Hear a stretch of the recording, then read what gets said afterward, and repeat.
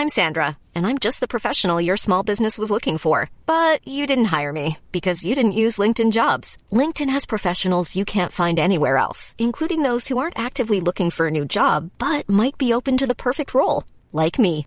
In a given month, over 70% of LinkedIn users don't visit other leading job sites. So if you're not looking on LinkedIn, you'll miss out on great candidates like Sandra. Start hiring professionals like a professional. Post your free job on linkedin.com/people today. Hey, it's Ryan Reynolds, and I'm here with Keith, co-star of my upcoming film, If, only in theaters May 17th. Do you want to tell people the big news? All right, I'll do it. Sign up now and you'll get unlimited for $15 a month and 6 months of Paramount Plus Essential Plan on us. MintMobile.com/switch. Upfront payment of $45 equivalent to $15 per month. Unlimited over 40 gigabytes per month. Face lower speeds. Videos at 480p. Active Mint customers by 531.24 get 6 months of Paramount Plus Essential Plan. Auto renews after 6 months. Offer ends May 31st, 2024. Separate Paramount Plus registration required. Terms and conditions apply if rated PG. The number of the day is 27. That's how many awards were handed out during the telecast of the 2017 Primetime Emmy Awards. 25 of those went to either HBO, Netflix, Hulu, or NBC. Basically telling TV fans that if you want critically acclaimed shows, a cable subscription is completely unnecessary. The other two went to FX. That's tough to digest. This is the Stream Police Podcast.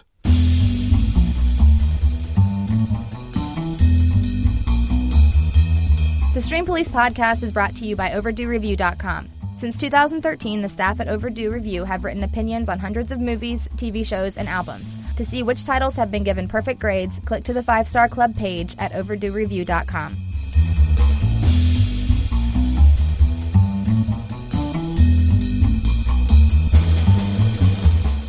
Hello again, my friend, and welcome in to the Stream Police Podcast, this monthly odyssey into television, music, and movies, all things that are out there streaming for you right now, just waiting to be watched and listened to. And then broken down by myself, the closeted podcaster, and my good friend Andy Sedlak, the basement-dwelling troll of a podcaster. And I mean that with utmost respect. Andy. We'll be hearing from Andy in just a little bit from his basement in Dayton, Ohio. Meanwhile, I am coming at you live on tape from my closet in Cincinnati, Ohio. If you're enjoying the show, please make sure you give us a 5-star review, if you mean it, at iTunes. That's a huge thing. Hit subscribe, obviously. Let your friends know about it. We don't make any money. We haven't made any money, at least yet, off of the show. Maybe we will. At some point, but, you know, we're just still cranking along for the love of the game. And believe me, if there are two guys who love this kind of stuff, it is Andy and I. So we have fun doing it. Just please go ahead and give us that 5-star review and, you know, write a couple words about it on iTunes. You don't have to say a whole lot. Just, you know, what do you dig about the show? What do you like about it? What do you hope? Why would you recommend it to one of your pals? So I am Clint Davis, movies and TV editor at OverdueReview.com. And as always, I'm going to light my stogie up here. I told you I'm in my closet. I like to fill it up with a little bit of stogie smoke while I talk to you about movies and TV. It's just kind of some of my loves in this world.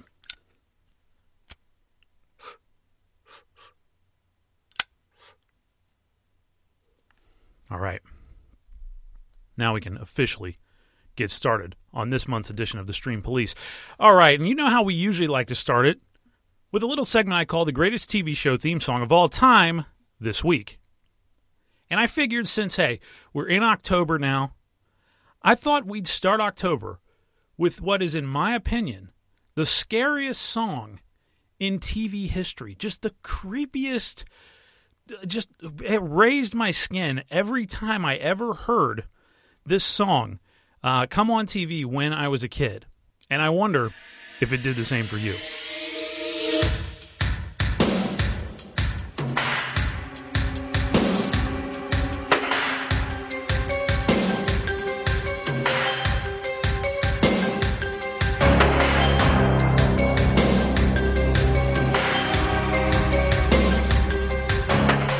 That's right. It's the theme song from Unsolved Mysteries, which ran in various iterations from 1987 to 2002 on several networks. But from what I'm talking about the theme song that ran from 1987 to 1995 on NBC. And this song was written by a couple guys named Michael Boyd and Gary Malkin, who we'll get to in just a moment.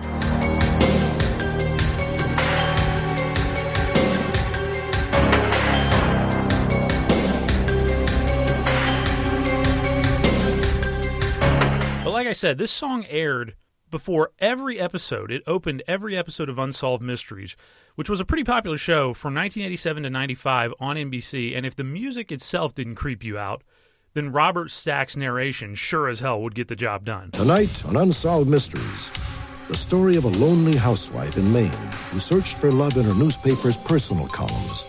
2 years ago, she went on a blind date and vanished. Obviously, as is the title of the show, the whole point of the thing is that the stories were creepy and they were never solved. They were unsolved mysteries. These were real-life stories. This was not a fiction show. It was a true crime TV show. So the show was pretty much telling you that police shows that make you feel secure and that the cops always find the bad guy, those shows are bullshit. And plenty of people disappear or die every week without any clue as to what happened to them. And years and decades go by with no one ever knowing what happened, a lot of people forgetting about it, and this mystery going unsolved. That was the whole point of the show. And man, this show scared the shit out of me when I was a little kid.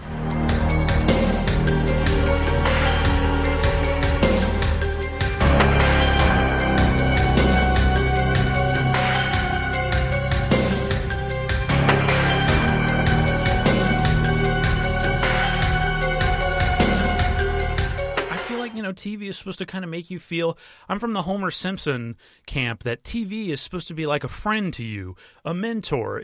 It's there to comfort you. It makes you feel better about life. But Unsolved Mysteries definitely did not make anyone feel better about anything that was going on in the world. It was a tough show to watch, man, but gripping television for sure.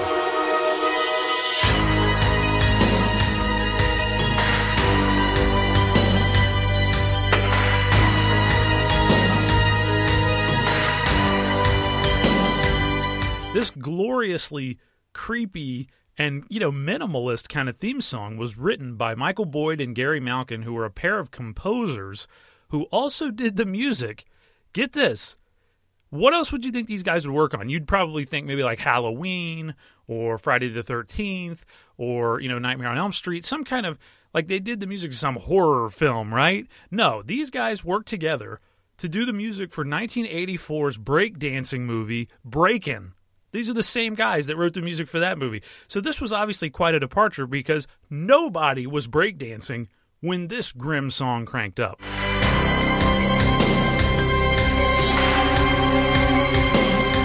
The Grim Reaper is like the only guy who could breakdance to this song. Like the Grim Reaper lays down his scythe, throws the cardboard down on the street, and starts spinning, starts popping and locking while this song's playing. He's the only one that can pull that off, okay? Maybe O.J. Simpson, who is free to break dance now all that he wants to. But anyway, let's move on. The show Unsolved Mysteries ran for nearly 600 episodes. 600 episodes across 4 networks from 1987 to 2002. So it was on NBC, it was on CBS, Lifetime, and Spike, which is crazy. I mean, that shows how viable this show was. So many networks wanted to give it a chance. And now it streams on Hulu and Amazon. So basically, this show's been on 6 networks at least, and I'm not even sure in syndication how many other places it's run. But Unsolved Mysteries was a legit phenomenon during its day. I'm not sure how well the show still holds up. I haven't gone back and watched the episodes of this show yet, but I'm thinking of maybe giving it another shot. Just watch it, like picking a few random ones out and, kind of seeing if it still holds up to this day. But I got to say, this theme song still makes me, it still creeps me out when I was looking it up and watching it on YouTube to remember it for doing this segment. It still, gave me goosebumps. And it still made me want to turn all the lights in my house on and run to go get my grandma to come into the room and watch it with me.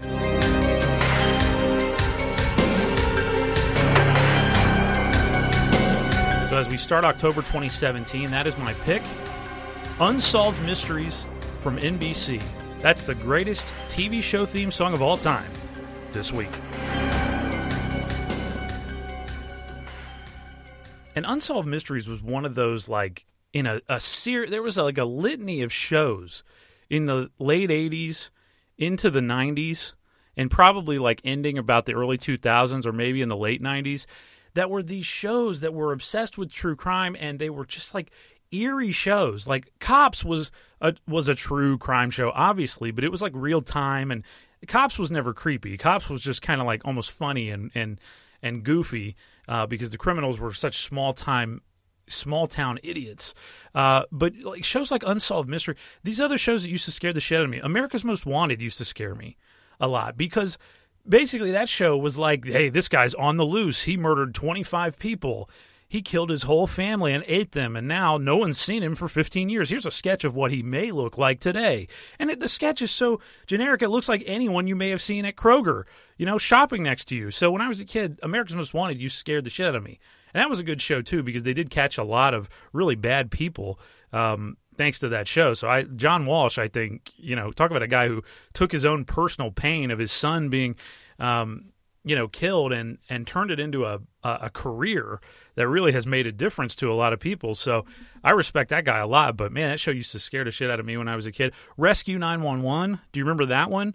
It was the same thing as like Unsolved Mysteries, but it was just tales from like paramedics and stuff, like crazy rescues that they had to run on, and they did all these dramatizations and all this like kind of dark cinematography, and it also had kind of creepy music and stuff, and it could happen to anyone, It's like anyone can have this happen to them at any time in their home. And I don't know, it just used to scare me. Ripley's Believe It or Not with Dean Cain. That show used to scare me too because they showed all this like freaky stuff, like the people with the really long fingernails and, the guy who had like his twin built into his body somewhere from birth.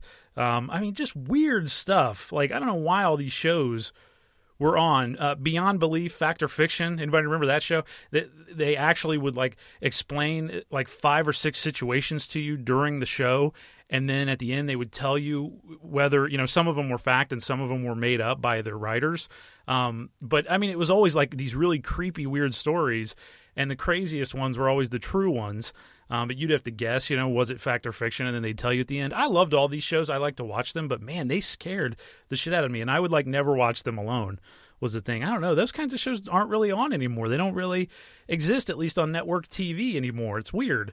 I feel like maybe 48 Hours or Dateline are probably about as close as you get nowadays to that kind of a show. But man, there were a bunch of them back in the day on TV. So I don't know. This shows used to scare me, but Unsolved Mysteries the most, man. I think that show creeped me out like nothing else.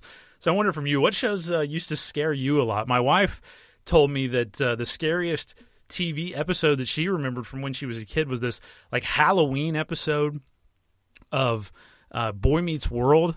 And, it was like we just watched it the other day. She was like, you got to watch this episode because it used to scare me. We wanted to see if it was cheesy or still scary. It was pretty cheesy, but, it was like all the kids in the school, like in detention, started getting killed one by one and what was going on. And, so it was kind of like a horror movie done in the show, which was interesting. Not really like any of the other episodes of that show that I've seen. But, yeah, what used to scare you when you were a kid? What kinds of songs or shows, when they'd come on, would you kind of just like turn the lights on and run out of the room? I wonder. Hit me up at theclintdavis@gmail.com, THE Clint Davis at gmail.com. I'm also on Twitter at Mr. Clint Davis.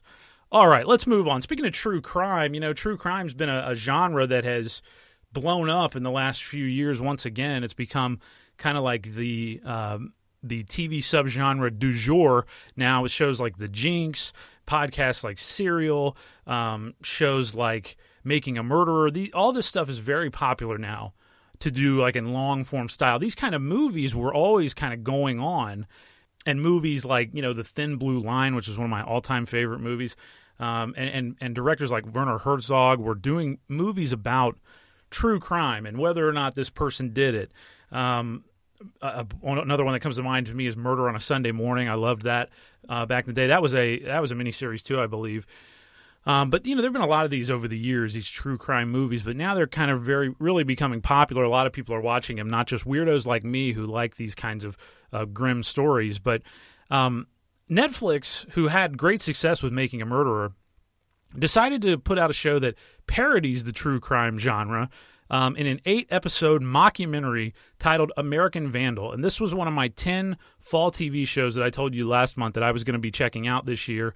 And American Vandal, I've finished watching it now, and I wanted to give you my thoughts on the show. So if you're thinking about sitting down and watching it, I would recommend watching this. If you like true crime, I don't think you need to like true crime, really. You might enjoy the structure of it a little bit more because you'll be used to the kind of pacing and the twists and turns that happen and the journalistic aspect of it. Although, obviously, this whole show is fake. The point of American Vandal is this kid at a high school in California who works in like the AV department decides to start doing a documentary about another kid in class who got expelled for allegedly spray painting 27 penises on all the cars in the faculty parking lot, doing like $100,000 worth of damage to the cars. But yeah, it was just a bunch of spray painted penises all over the cars, and so they expelled this kid, and the documentarian doesn't think that this kid is the one that did it. He's like the only one who believes the guy saying, no, I didn't do it, I was framed.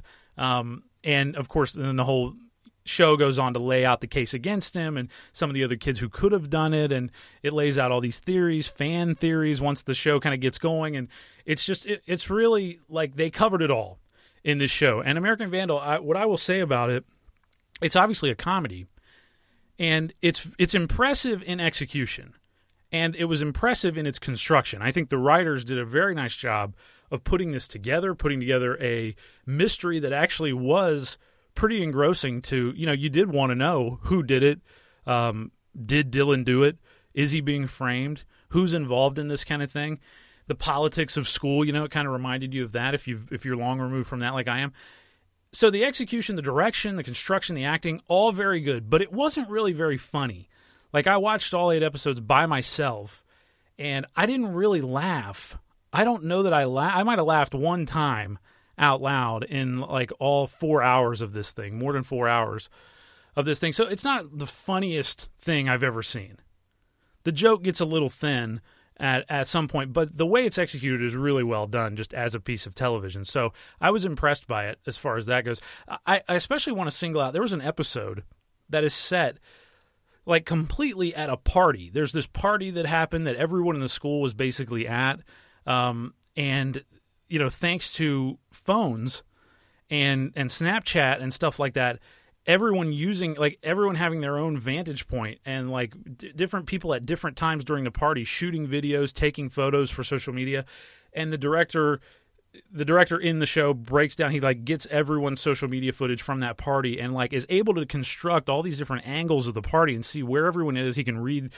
He's able to like read some lips to manipulate some audio so you can hear what certain people are talking about at different times, and it all has to do with the case. This episode I thought was really impressive because it was just like a logistical nightmare, I would think, to direct this, to put it together the way they did this particular episode. So I was really impressed with, I can't remember which one it is. I want to say episode 5 or 6, 4, 5 or 6, one of those like middle episodes. But it's all at this party. And it was just really impressive because this was a pretty complex and complicated piece of cinema that happened here and a piece of direction that happened here. And I thought it was very easy to follow.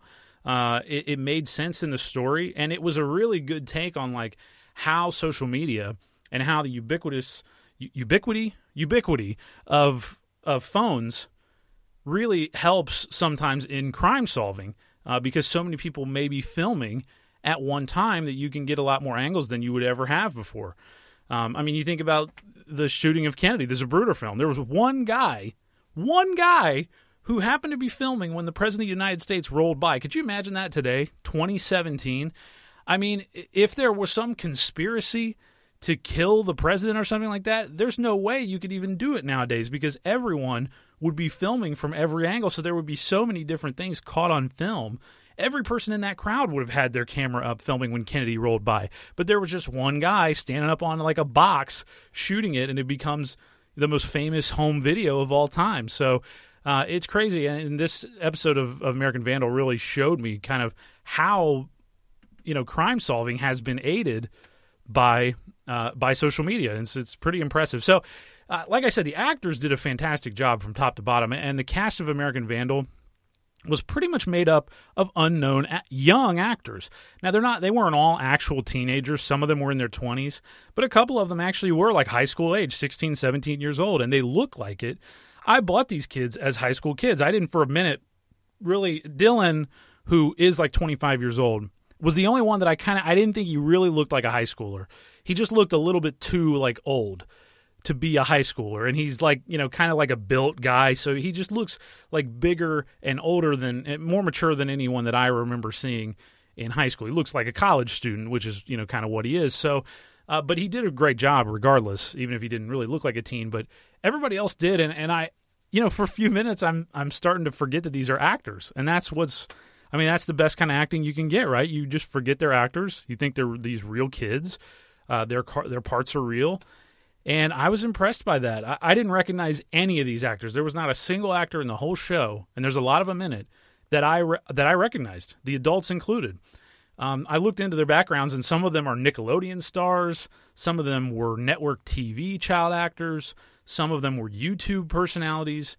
So, including Jimmy Tatro, who played Dylan Maxwell. He's a YouTube personality, apparently, that I didn't know. But, some kids may know him, but most people like my age and older, they're not going to recognize this guy from anything. So it really does lend to the reality of the show being a documentary that was produced at a high school.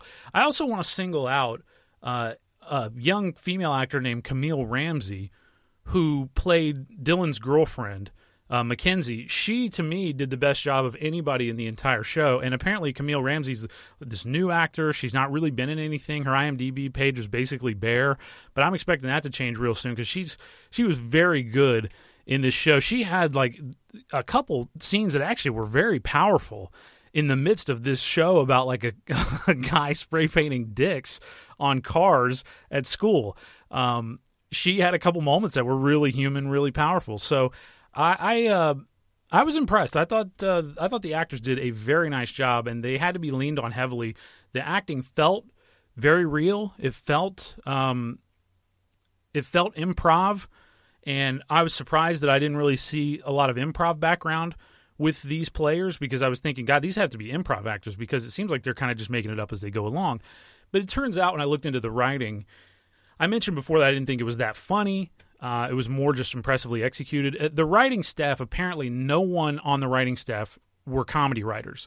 So this is not a comedy writing staff. This was a writing staff made up of some journalists, like crime writers, and people who have written, shows kind of in that arena, but they're not comedy writers, is what I read from the creator. So it makes sense. It shows you what a comedy writer is able to add to a show, and obviously knowing what's really funny, because it just wasn't that funny. I just didn't think it was very funny, but it was well written, well done, and it felt like a real true crime documentary. So, and I was into it. The only thing I'm not sure if American Vandal needed to be 8 episodes long. Especially because a few of these episodes are longer than 30 minutes. Actually, most of them are. They're like 32 minutes, 33 minutes. One of them's like 42 minutes. So it was felt a little long to me. But I did enjoy watching it. I wasn't like, oh, I wish this would end. But I feel like they probably could have done the same thing in 4 episodes, maybe 6. Probably 6, but it just felt like a little bit long with 8 episodes. It's the kind of show, though, that only Netflix could really do. I think Netflix is probably the only network I could imagine giving a go to this show. Maybe YouTube, but I could not see Hulu doing this show. I couldn't see Amazon. Amazon's very serious. I couldn't see them doing this show.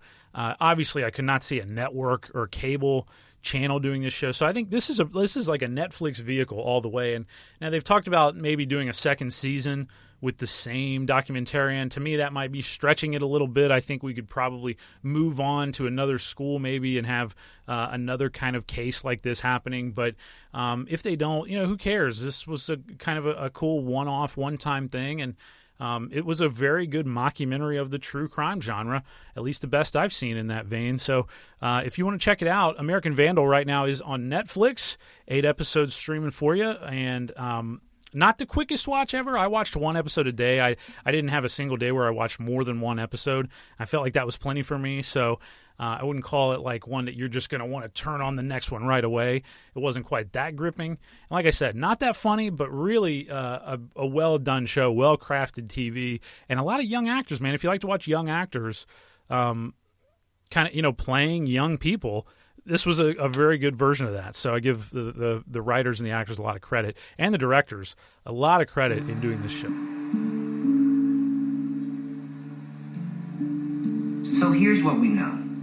Tuesday, March 15th, 2016. It was an admin day, so no classes were held. 27 dicks were spray painted onto 27 cars in the staff parking lot of Hanover High School in Oceanside, California. It was horrible.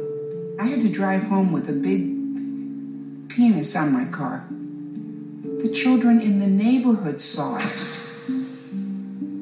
I'll never understand what's so amusing about penises. So that's American Vandal. That right now is on Netflix, and that was one of my 10 shows this fall that I am going to be checking out. Obviously, as I watch some of the other shows, I'm going to be letting you know what I think about all of them. Coming up a little bit later on in the show, I'll be giving you just initial thoughts on the first couple episodes of some more of those shows that I've had on my list. Okay, I mentioned the Emmys real quick at the top of the show, and I did want to touch on them again before I toss things over to Andy.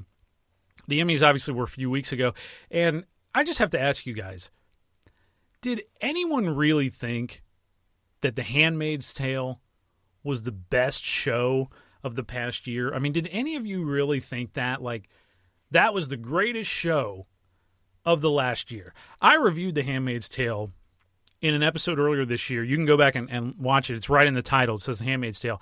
I broke down the show. I gave you my full review of the first season, and I told you that I liked it. I enjoyed the show. I thought Handmaid's Tale was well done. I thought the first few episodes especially were well done, good world building, and I thought that they brought the vision of the book to life, according to what my wife had said, because she loves that book dearly. And watching it with her, she felt like, yeah, they did get a lot of things right. So I reviewed it here, and like I said, I told you that I thought it was a good show. I did like it, but it did have issues as it rolled on. It felt like it was spinning its wheels. It felt a little overly long. It felt a little self-indulgent, if I may say so, heavy-handed with its message, not subtle in any way, obviously. And it was also frustrating to watch, I think, just because of the situations that they put their characters in, with really no hope that anything was going to get better. I'm also not sure that The Handmaid's Tale was a cultural phenomenon. I mean, I heard a few, like, TV people talked about it, and some of the feminists that I know, like the serious feminists that I know, talked about watching it.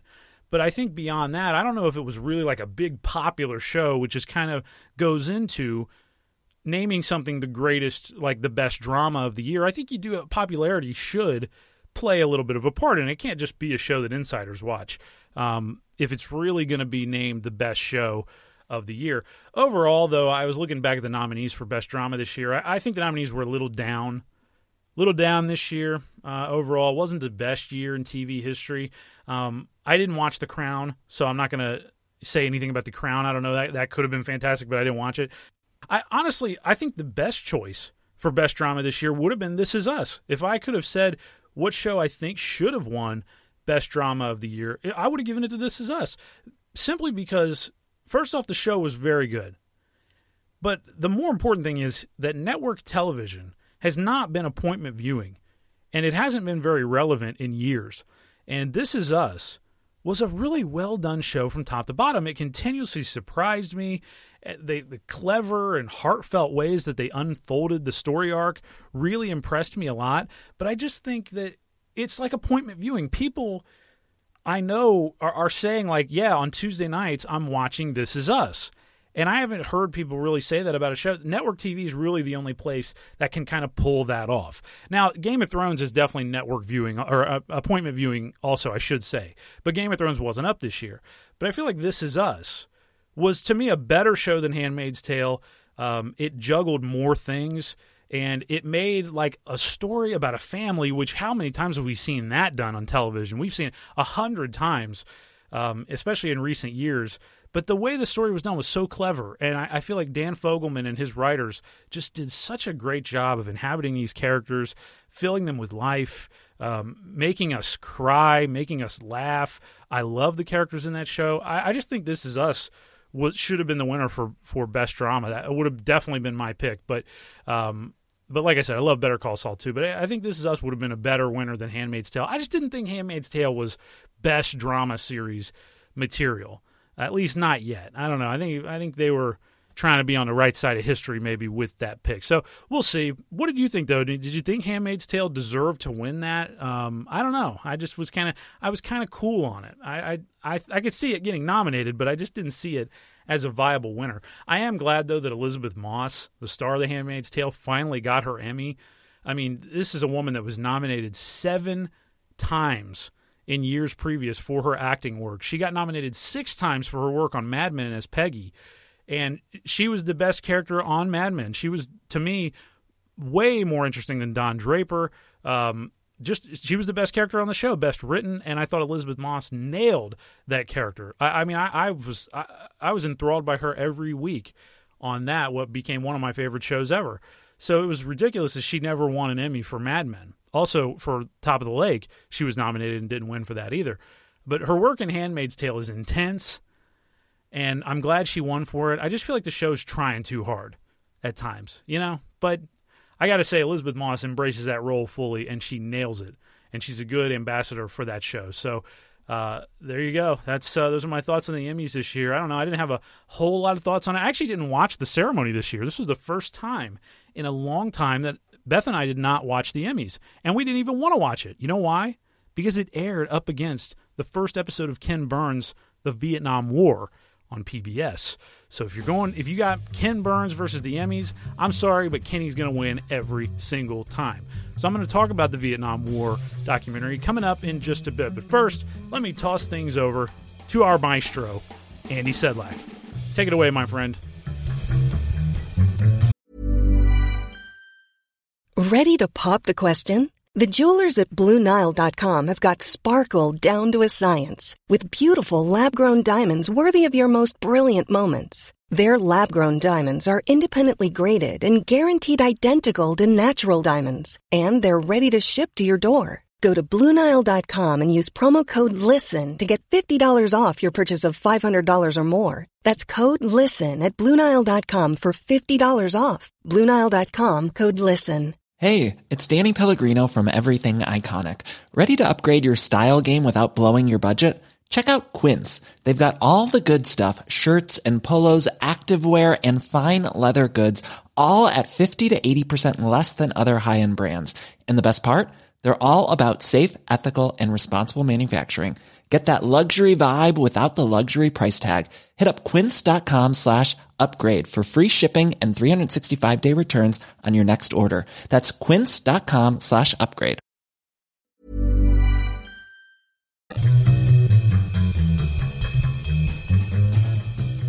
All right, how are we doing? Hope all is well.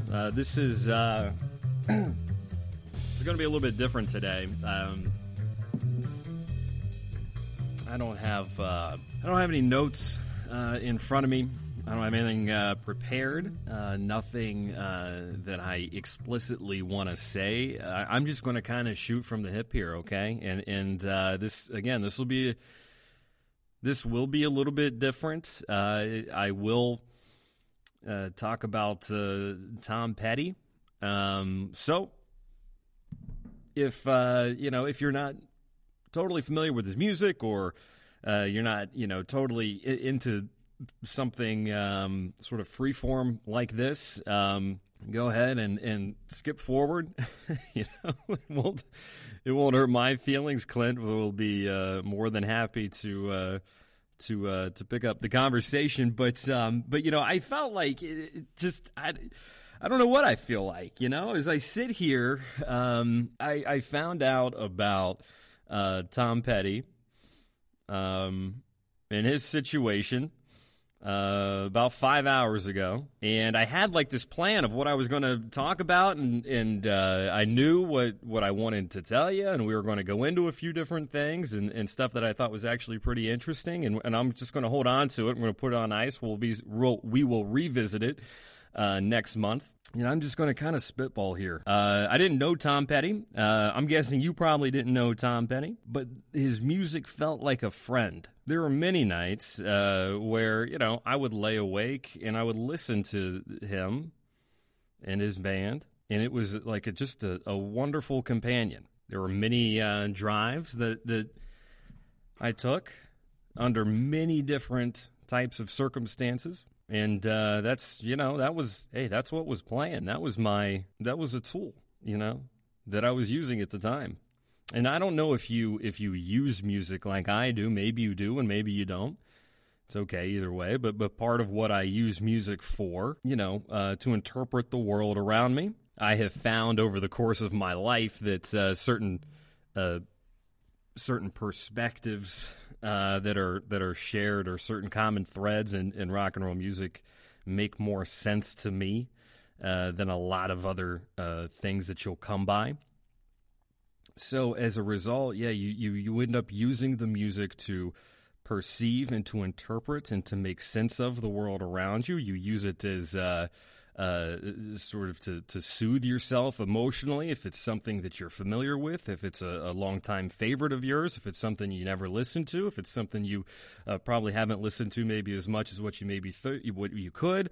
There are endless ways to interact with this material. And I interacted in all of these ways with Tom Petty's music. Everybody likes Tom Petty. Marc Maron, the comedian, does a bit about how everybody likes Tom Petty. That's literally the only thing we have in common, is that we all like Tom Petty. And the news, with everything that's going on, was tough. And I don't know if you feel like me at all, but we are learning a lot about the different layers in our country. We're learning a lot about our fellow countrymen. And there are many people who feel at odds with what we're learning. There are many people who feel like outsiders all of a sudden.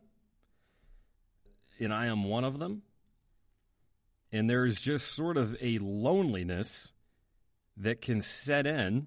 And when that loneliness sets in, we tend to embrace the things that we are sure about. And one of those things is the music that never lets you down. And Tom Petty was one of those guys that never let me down. How much did I enjoy Tom Petty's music? To this day, one of my best friends, and whenever we hang out, there is always about a 20 or 30-minute discussion set aside to discuss Tom Petty music.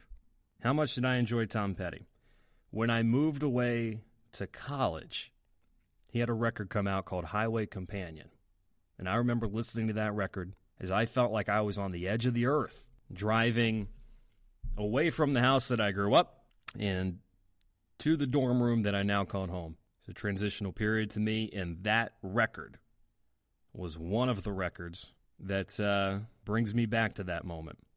Without those records, I don't know if I'd remember it the same way. How much do I like Tom Petty? I quoted him in my grandmother's eulogy, not because I had to get in a $1 million quote from a musician that I admired, but because it just happened to be so fitting for the moment. And when the world feels upside down, and when things feel off, and when you don't recognize things that you felt like you've always recognized before, you tend to go back to the things that never let you down. And that's one of the reasons why it hurts so much to hear about the situation that Tom Petty was in. And then there was this whole thing where the LAPD fumbled the ball, and did they pull this gentleman off life support, or did they not? We don't know. And he just seemed like the kind of guy that would hate this, that would hate that all of these vultures trying to confirm his death. And I get it. I mean, hey, that's part of the, I worked as a reporter for several years. That's part of the biz. But if you're not part of the business, you do have to also realize how this can look. So I find out, and it's looking less and less like bullshit, and you feel worse and worse, and, you just kind of have to, just excuse yourself. And I had to step outside, for Christ's sake, Didn't know him, didn't know anybody who knew him, never shared an elevator, never had a phone call, never shook his hand, never got an autograph. I never tweeted him, he never tweeted me. But man, you feel like you know that music intimately. And I was still a fan of the stuff that he was doing. I kept up with him. I listened to his radio show, Buried Treasure. I just was I just admired everything the guy did. One of the best decisions I've made as of late was that I decided to see him on his last tour. Now, I've got the set list here. He opened, it was the Heartbreakers' 40th anniversary tour. So he opened with the first track off of their first album, a song called Rockin' Around With You. From there it went Mary Jane's Last Dance, You Don't Know How It Feels, Forgotten Man. That's a great song. It's from it's one of his newer songs. Check it out. It's called Forgotten Man. Played You Got Lucky, I Won't Back Down, Free Fallin', Walls, Don't Come Around Here No More, It's Good to Be King, Crawling Back to You, Wildflowers. Those last three were on the Wildflowers record. All three of them. Played Learning to Fly, You're So Bad, I Should Have Known It. God, that's a killer, too. That riff machine. Played Refugee, Running Down a Dream. The encore songs were You Wreck Me and American Girl. That was a set list from June 7th, 2017. Tom Petty and the Heartbreakers at Value City Arena, the Schottenstein Center in Columbus, Ohio. I lied to you. I do have some things written down here. Tom Petty, 80 million records sold. That places him up there with folks like The Doors, Van Halen, Coldplay, Johnny Cash. The band had one number one album. Ironically, not until 2014. It's called Hypnotic Eye. 15 top 40 hits. The highest charting Tom Petty and the Heartbreakers song was, and you may not know this, Don't Do Me Like That. Charted at number 10 on the Billboard Hot 100. His highest charting solo song was, of course, Free Fallin'. Came in at number 7. But this isn't about numbers. This is about seeing somebody that you truly identified with in the running obituaries on the internet. It's about seeing somebody that you truly identified with and the letters RIP in front of their name. It's people referencing songs that gave you some strength and courage and insight, and then referring to the man who wrote them in past tense. It's about looking around and saying that insight was valuable, that those angles and that perspective and that sound and that direction was valuable for me and for many other people, and now the continuation of those things has stopped. We have the music that got us this far, but it's a bummer that we won't have any more. When I saw him in June, he sang like a bird. The band played their asses off. As the man famously said, he went down swinging. I hope to say the same, and you should too. Tom Petty was 66 years old. Selfishly, I feel like I wasn't done with his music yet. I'd like to think that he felt the same way. So here's what you do. I'm going on and on and on, and I'm not sure whether any of this made any sense or not, or if I'm just rambling. It's tough to... Sometimes it feels like all you can do is just to talk around the point, and if you're lucky, maybe you'll put your finger on it, but I don't know if I have. So let me say this. If you're a fan, play that music loud. Personally, I find it hard to listen to right now. But as soon as I'm able, I'll play it loud. Play that music loud. I'm going to leave you with his Hall of Fame acceptance speech, and then you're going to hear 5 songs. They'll speak for themselves. Now here he is in 2002, after being inducted into the Rock and Roll Hall of Fame. I am truly humbled to be added to this list of people in this hall that have meant so much to my life. The music overcame me at a very early age and has consumed my life. I love everything about it, all the people I've met and the great times I've had. I'm very proud that we're being inducted as a group as Tom Petty and the Heartbreakers because they're the best fucking band in America. I must thank Denny Cordell for discovering us and having the faith to, put some money into the band, and it got us a house, a place to stay, and actually paid our wages for a year before we made a record. You try to find that today, baby. It don't go on, but it might be a good idea to nurture some of these artists along. Tony Dimitriadis is... Our manager has put up with me on a daily basis for 25 years. I am not always a summer breeze, and I thank him very much. I'm very proud of you, Tony. My kids, Adrian, Kim, Dylan, thank you for allowing me to be gone as much as I was. And I thank this rock and roll for the freedom it's given me. And I thank the fans for such a wonderful life. And I thank God for all of it. God bless you. Thank you very much. And especially my wife, Dana, who I love beyond belief.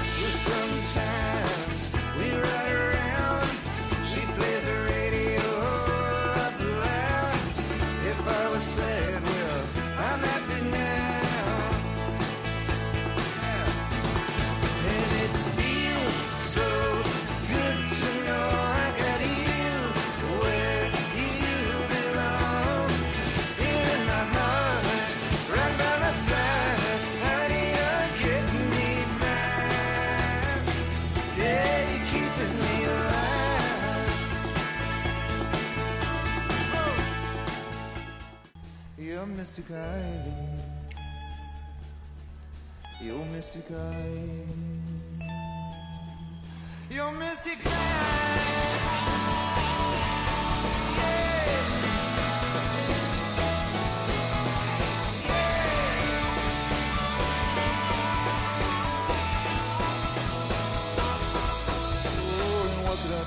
What could I do? What could I do? What could I do but love you, babe? Oh, what could I do? What could I do? What could I do? What could I do but trust you, babe? Hey, what could I do? What could I do? What could I do? What could I do but love you, honey? And you know, I thought to myself, wouldn't it be great? Wouldn't it be great if just for one moment everything was all right?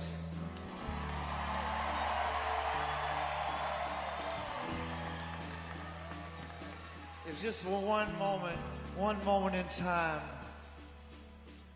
everything was all right. Oh, and I want to give that to you, baby. Give you a moment. I want to give that to you. I want to give you that moment and look into your mystic eyes.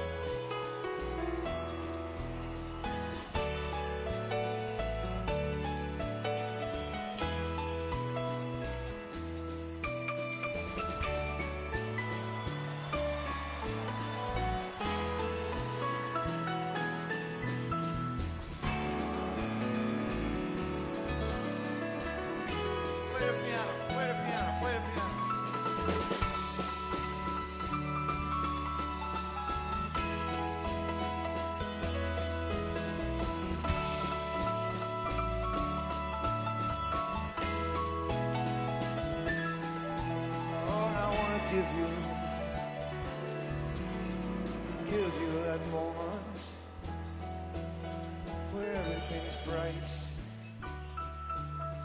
and everything's alright, and I want to look into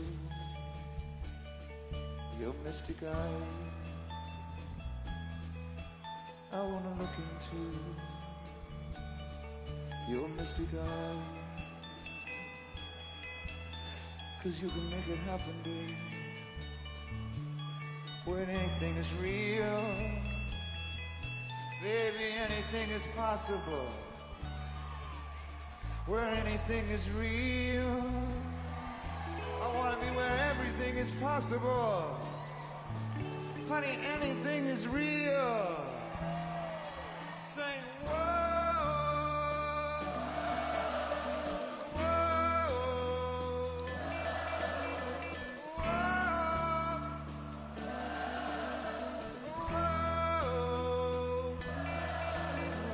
Look into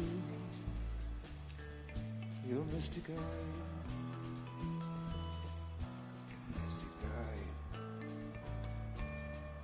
your mystic eyes, mystic eyes,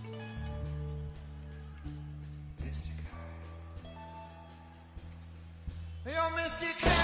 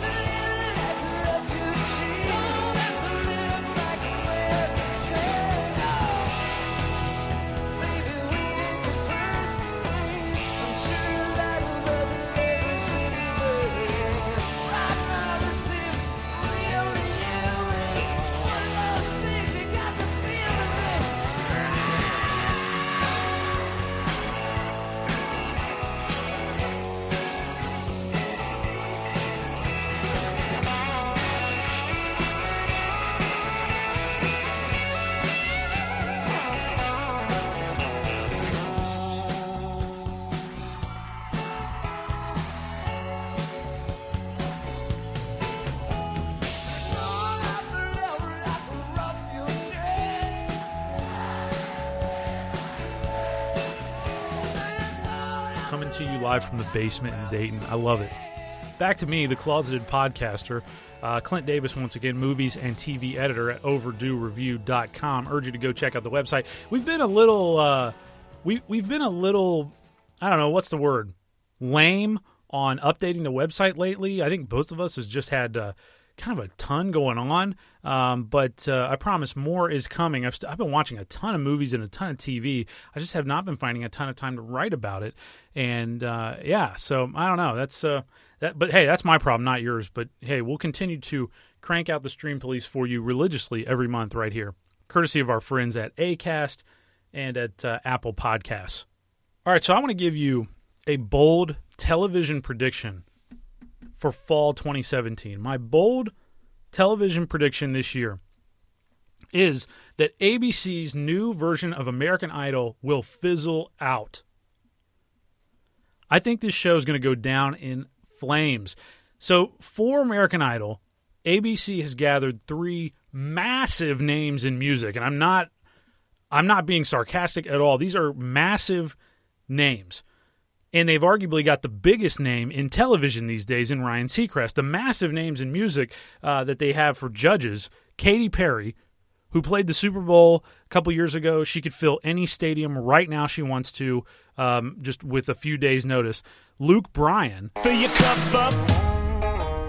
Let's tear it up. Arguably the biggest name in country music, a couple-time Entertainer of the Year winner at the CMAs, a guy who, again, he could fill any stadium in the country at just a moment's notice, and Lionel Richie, who is one of the biggest songwriting and music icons in music history. So they've got a legacy guy there that a lot of people still like.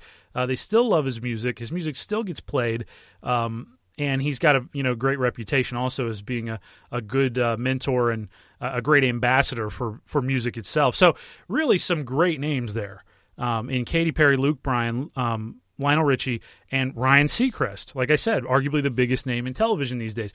So this show is going to be crazy expensive. It's going to look fantastic, I guarantee, and it's got the most iconic name in reality television in American Idol. But I just don't think the audience is going to be there to sustain it anymore because, like I said, the costs are going to be huge.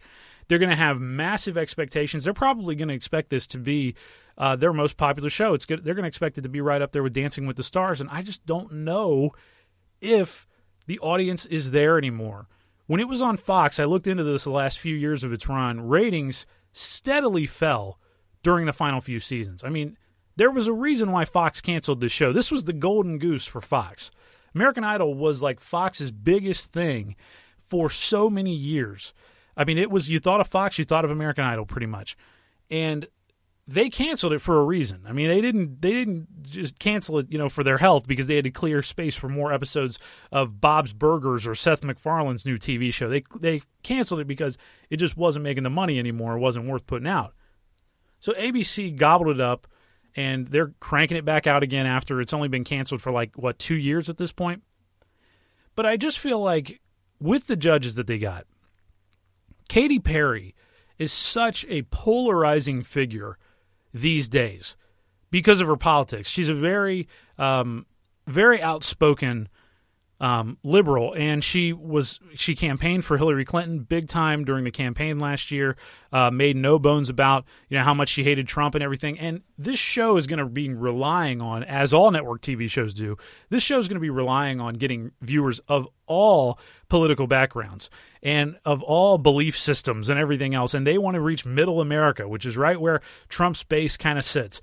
So I don't know. I think that could end up being a bad thing, depending on how much they know about Katy Perry's politics. But honestly, I would not be shocked these days if Donald Trump tells his loyal followers to just boycott the show, and if they follow along and do it. I mean, I could totally see him doing it. If Katy Perry, the next thing she tweets about Donald Trump, and if she's on the air and she says anything, I think they're going to definitely make sure that they're not saying anything on the air about politics. But, on social media, she's got the biggest Twitter following, I think, in Twitter. I think she's got more followers than anyone else on Twitter. I know she did a couple years ago.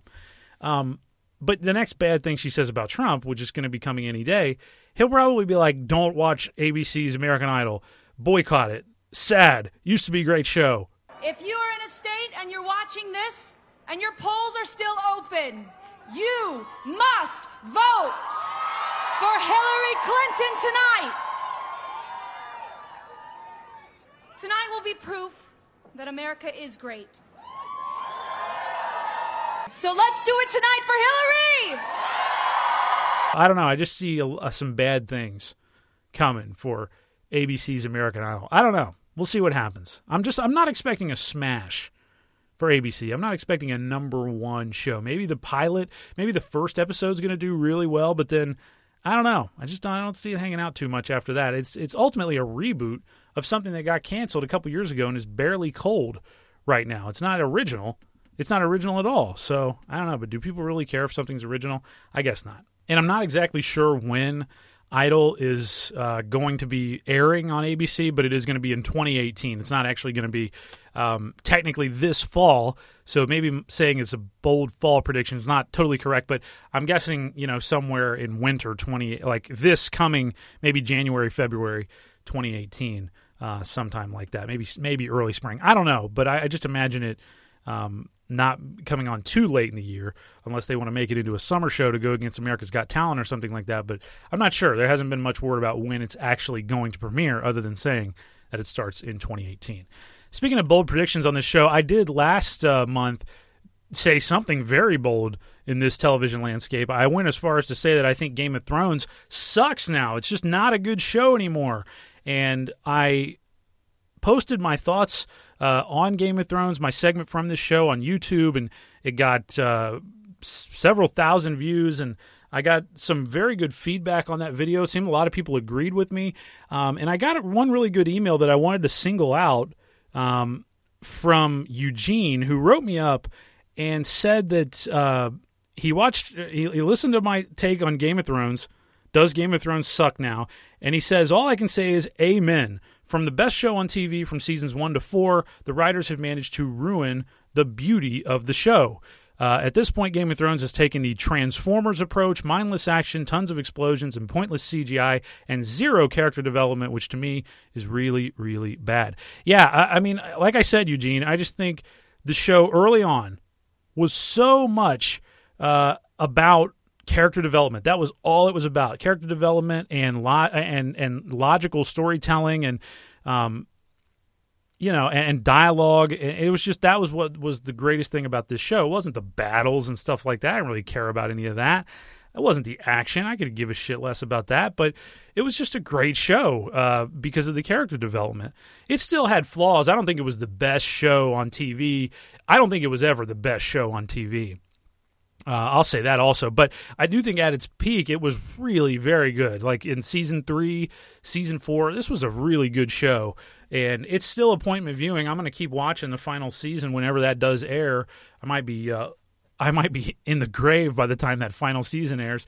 But it's just, I think the show kind of sucks now. I think it has kind of jumped the shark at this point. So it's crazy. I don't know if you blame it on the books running out, but I think it's not a coincidence that happened about the same time that the show kind of did start to stink. They were leaning heavily on the book material from George R.R. Martin, and maybe they just ripped through it too fast. I'm not sure. So that was my take on Game of Thrones, and I'm glad I got some feedback. Seemed like some people agreed with me. I didn't hear anyone that didn't agree with me. So, I'm going to say that I think I'm right on this take, and I'm going to take it with me. So appreciate the email, Eugene. Thank you very much. All right, moving on. From a show that jumped the shark to a show that I think is one of the best things I've seen in television in years. The Vietnam War. The new documentary from Lynn Novick and Ken Burns on PBS just wrapped up its 18-hour run in exploring everything about the Vietnam War, about the country of Vietnam itself, what led America into it, and why was it so long in getting out of that terrible, terrible situation in the jungle. I just have to say, as I'm talking to you right now, I have not finished it yet, so I haven't watched the final episodes or anything of the Vietnam War. But Beth and I have watched the first 4 at this point, and I'm just so impressed with this thing. Lynn Novick and Ken Burns completely outdid themselves once again. This also was included in my list of 10 fall shows that I'm going to be checking out, and I'm so happy that I did add this one to my list because, I mean, this thing's going to win every documentary Emmy that it's up for next year, and it's a shame that the Oscars actually changed its rules about TV documentaries not being up anymore after the O.J. one won, because this would have won the Oscar for Best Documentary, and it's way better than that O.J. documentary. I mean, it's much better. The O.J. documentary was fine, but this is fantastic. This is the kind of work that takes decades to put together, and it's so impressively done. My favorite thing about the Vietnam War documentary is that it's so easy to follow, but it's also so in-depth. Like, Novick and Burns do not skim over anything.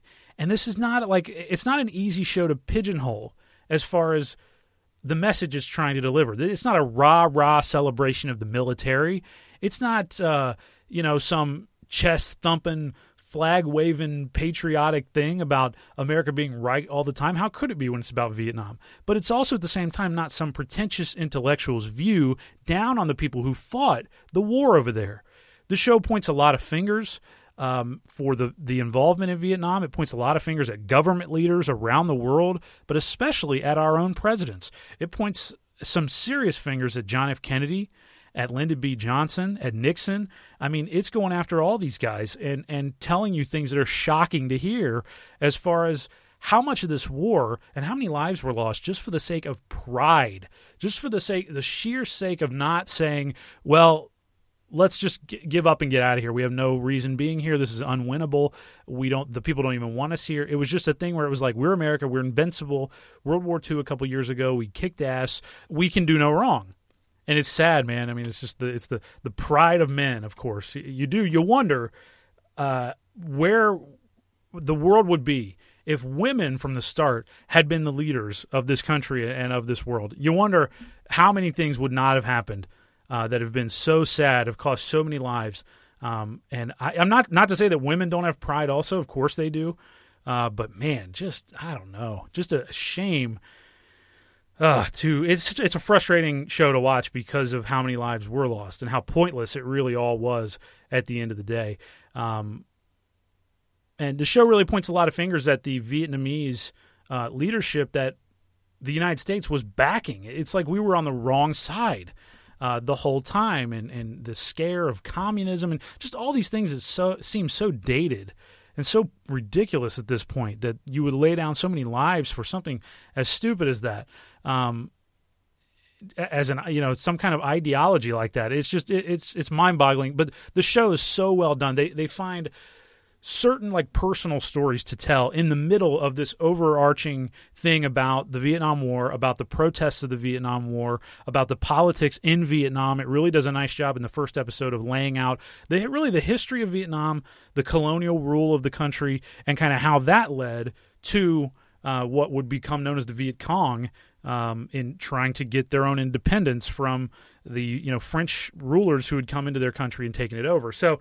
And then how we kind of came in and became the new, white people who were in the country trying to take over the country for our own reasons in trying to spread democracy, whatever that means sometimes. So it's just, but they find some personal stories from both sides, like stories about soldiers in South Vietnam, stories about soldiers in North Vietnam, stories about families in Vietnam, stories about American soldiers who went over there to fight. And it's all just really well done. Some great footage that they've got, also some very good photos, family photos. The music from Atticus Ross and Trent Reznor was phenomenal. Such a great choice for Burns and Novick to go with them as the composers. And I'm floored by how good this thing is, and I'm enjoying watching it. But yeah, it's a hard watch because it really happened, and it's so frustrating. But man, you just hope. You don't want to repeat these things, but it seems like we're repeating the same things that happened in Vietnam right now, with our continuing involvement in the Middle East. So, I don't know. It's hard to watch. Must-watch TV, though, I would say, the Vietnam War. It is must-watch television if you have any interest in history and in knowing kind of what happened in that time. And I think you should. You should know it because there's a lot of Vietnam vets still out there and not that old. And you probably have some in your family. And I think you owe it to them to know the real story about what went on over there. And a lot of those guys, a lot of those veterans, they probably don't even know all the stories about why we were involved. why did we go over there in the first place? What was happening back here? What was the president saying in private conversations? They don't know this kind of stuff. They were just asked to go out there and fight. So it's I think it's powerful stuff. Very powerful show, and I'm really excited about it. I love it. The explicit language version is the one we've been watching. It's on pbs.org right now, streaming, so you can watch the uncut version. There's not a lot of cursing in it anyway, but some of the people that they interview they are cussing during their interviews, and if you don't want to hear them censored, watch the explicit language version on pbs.org. I was glad that they made that available online. So the Vietnam War right now is streaming for you. On pbs.org. It's also on PBS On Demand on your television, and it'll be coming out to home video soon, and I'm sure someone else will have it streaming. So check it out. I could not recommend this thing more. Around the world, anti-war demonstrators returned to the streets. The Prime Minister of Sweden compared the United States to Nazi Germany. The Pope called the bombing, which killed more than 1,600 civilians, the object of daily grief. James Reston of the New York Times pronounced the raids war by tantrum. Republican Senator William Saxby of Ohio said the president had taken leave of his senses.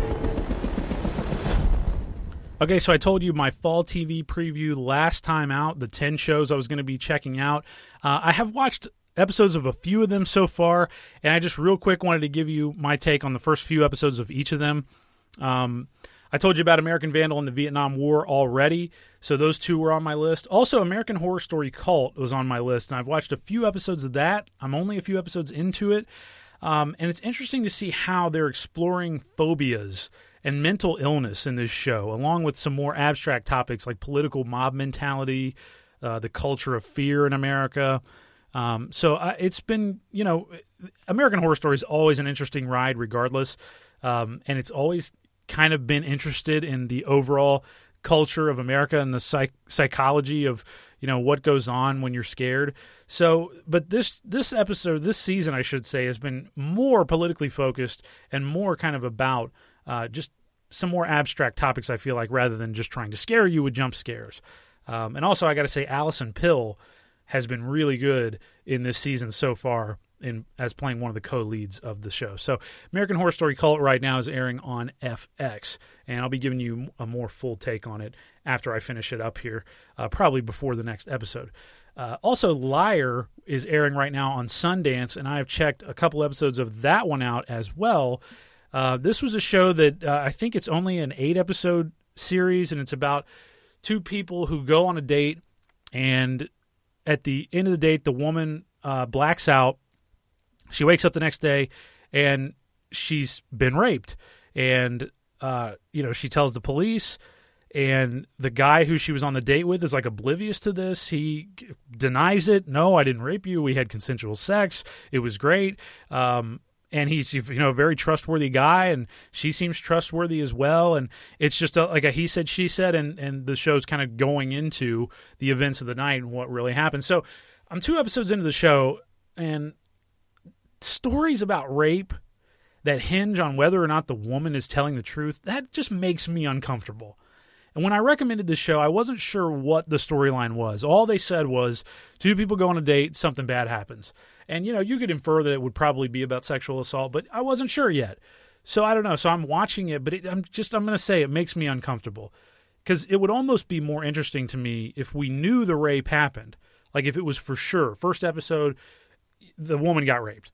And we saw it happen. And then after that, we follow along with the personal drama that follows the victim of a crime like that and the perpetrator of a crime like that. I think that almost would have been more interesting to me. I just don't see how this show can end with her making it up. I don't see how Liar can end, and it's like, yep, she was making it up. She didn't get raped. She was just trying to ruin this guy's life. I mean, that would be in extremely poor taste if that's how it ended. So I can't imagine that's how it ends, but I'm sure they're going to somehow sidestep it and end up having the ending please everyone and make it to where neither the woman or the man is lying, and maybe there's some third party who came in and did something to her after the date was over. I don't know. I don't know what's going to happen in this show, but I cannot imagine them ending it being like, yep, she was lying. She wasn't raped.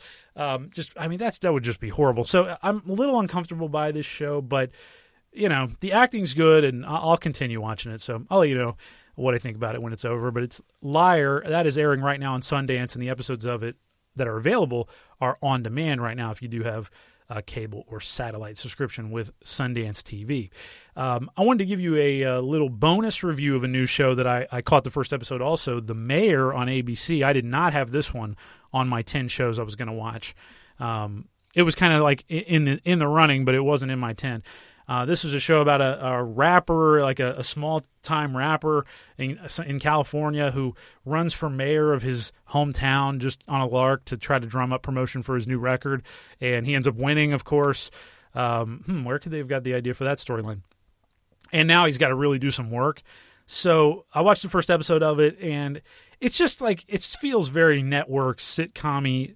Just it's cheesy, man. It's very cheesy. I think the actors are doing a fine job. I just don't know, like, it's going to be this, like, inspirational, heartwarming thing. I just know it is, and I don't know. So I probably won't be sticking with this one. I just kind of wanted to see where they were going. It did have a catchy theme song to it, so I'll give it that. But The Mayor right now is airing on ABC, and we'll see how long it sticks around. People are probably just kind of tired of politics, but it does seem like it's not like a cynical show. It's like a very upbeat show about politics, so I will give it that. And I also caught the pilot episode of The Tick, which is airing on Amazon right now, and I was impressed with the special effects. I thought the special effects looked movie quality, and the pilot was funny, so I'll be watching that. There's 6 episodes of that on Amazon right now. Also, though, some returning shows that I love. Better Things is back, and I continue to just fall in love with Better Things on FX. Sam Fox on the show, played by Pamela Adlon, is the best mom on television, I swear. I don't think there's a better mom on TV. I love watching Pamela Adlon interact with her daughters on this show, and those daughters are so fun to watch. They're just these really good young actors who do such a great job of standing up against this mom who's very short but formidable, and it's just fun to watch these characters interact with each other. This show is such a gem. I don't know if people are watching Better Things.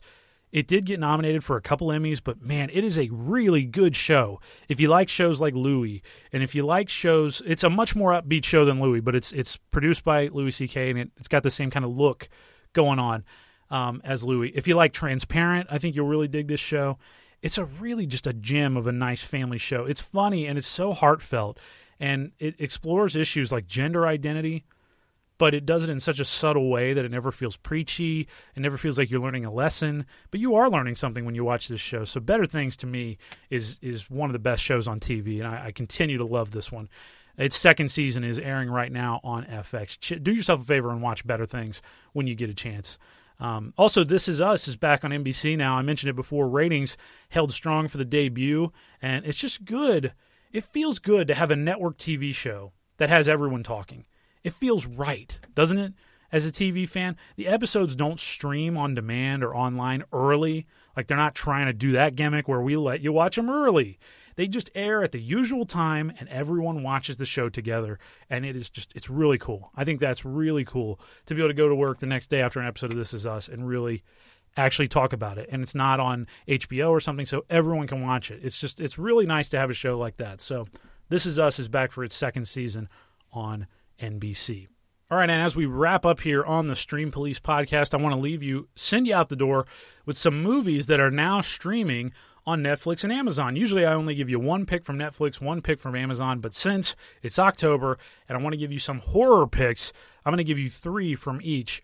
3 horror movies that you should watch that are on Netflix and Amazon right now. First off, on Netflix, Hellraiser, one of my absolute favorite horror films ever. So scary. Just special effects that are still mind-blowing to me today, and it's just got like this creepy S&M bondage thing going on, just a crazy vision of horror, and one of the most original horror movies that I've ever seen. So Hellraiser right now is streaming on Netflix, and I couldn't recommend it more. Sleepy Hollow, the Tim Burton movie from 1999, obviously a take on the tale of Sleepy Hollow and Ichabod Crane and the Headless Horseman. Really good. It's probably my favorite Tim Burton movie. And I reviewed this one at overduereview.com years ago, and I gave it a 4.5 star. I love Sleepy Hollow. It's a really cool movie. A great vehicle for Johnny Depp. Christina Ricci is really good in it. The whole cast is full of really great character actors. You'll see everyone and kind of recognize everybody. And Christopher Walken as the Headless Horseman. I mean, brilliant casting with those creepy, sharp teeth.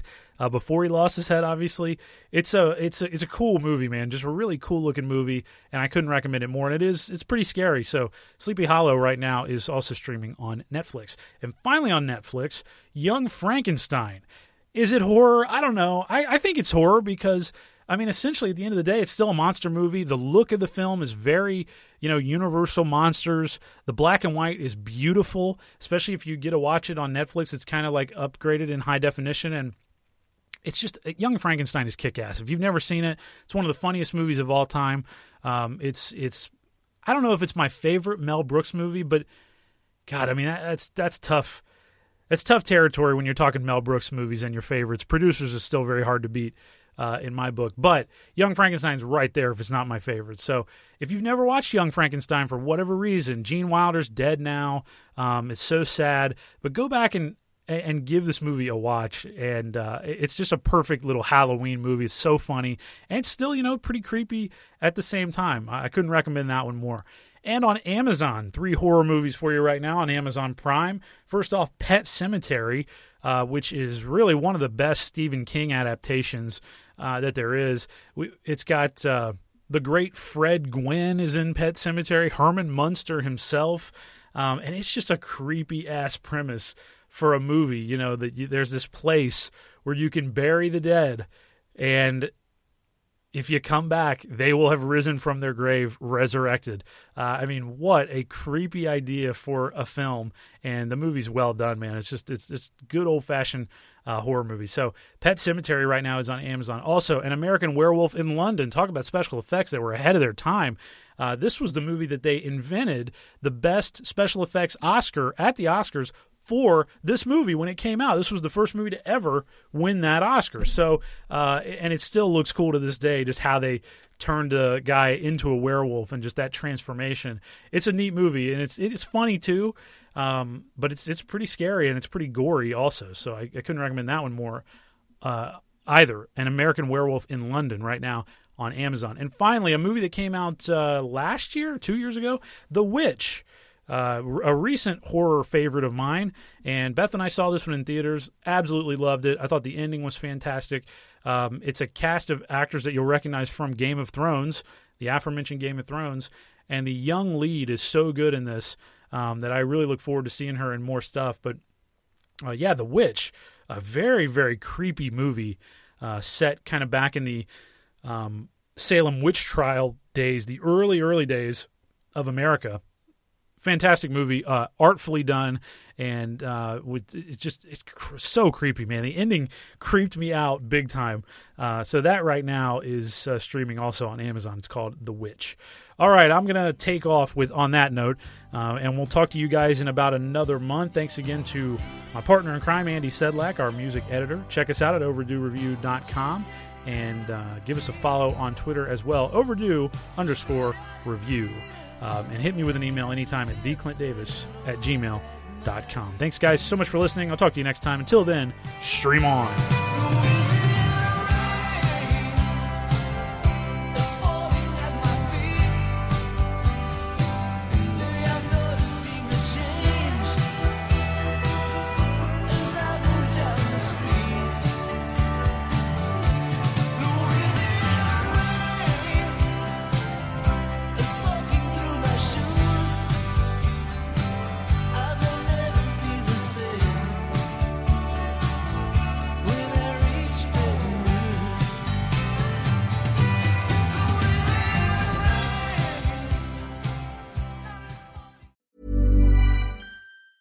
Planning for your next trip?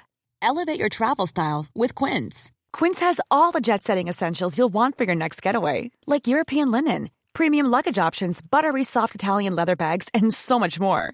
And is all priced at 50 to 80% less than similar brands. Plus, Quince only works with factories that use safe and ethical manufacturing practices. Pack your bags with high-quality essentials you'll be wearing for vacations to come with Quince. Go to quince.com/pack for free shipping and 365-day returns. Imagine the softest sheets you've ever felt. Now imagine them getting even softer over time. That's what you'll feel with Boll & Branch's organic cotton sheets. In a recent customer survey, 96% replied that Boll & Branch sheets get softer with every wash. Start getting your best night's sleep in these sheets that get softer and softer for years to come. Try their sheets with a 30-night guarantee. Plus, get 15% off your first order at bollandbranch.com. Code BUTTERY. Exclusions apply. See site for details.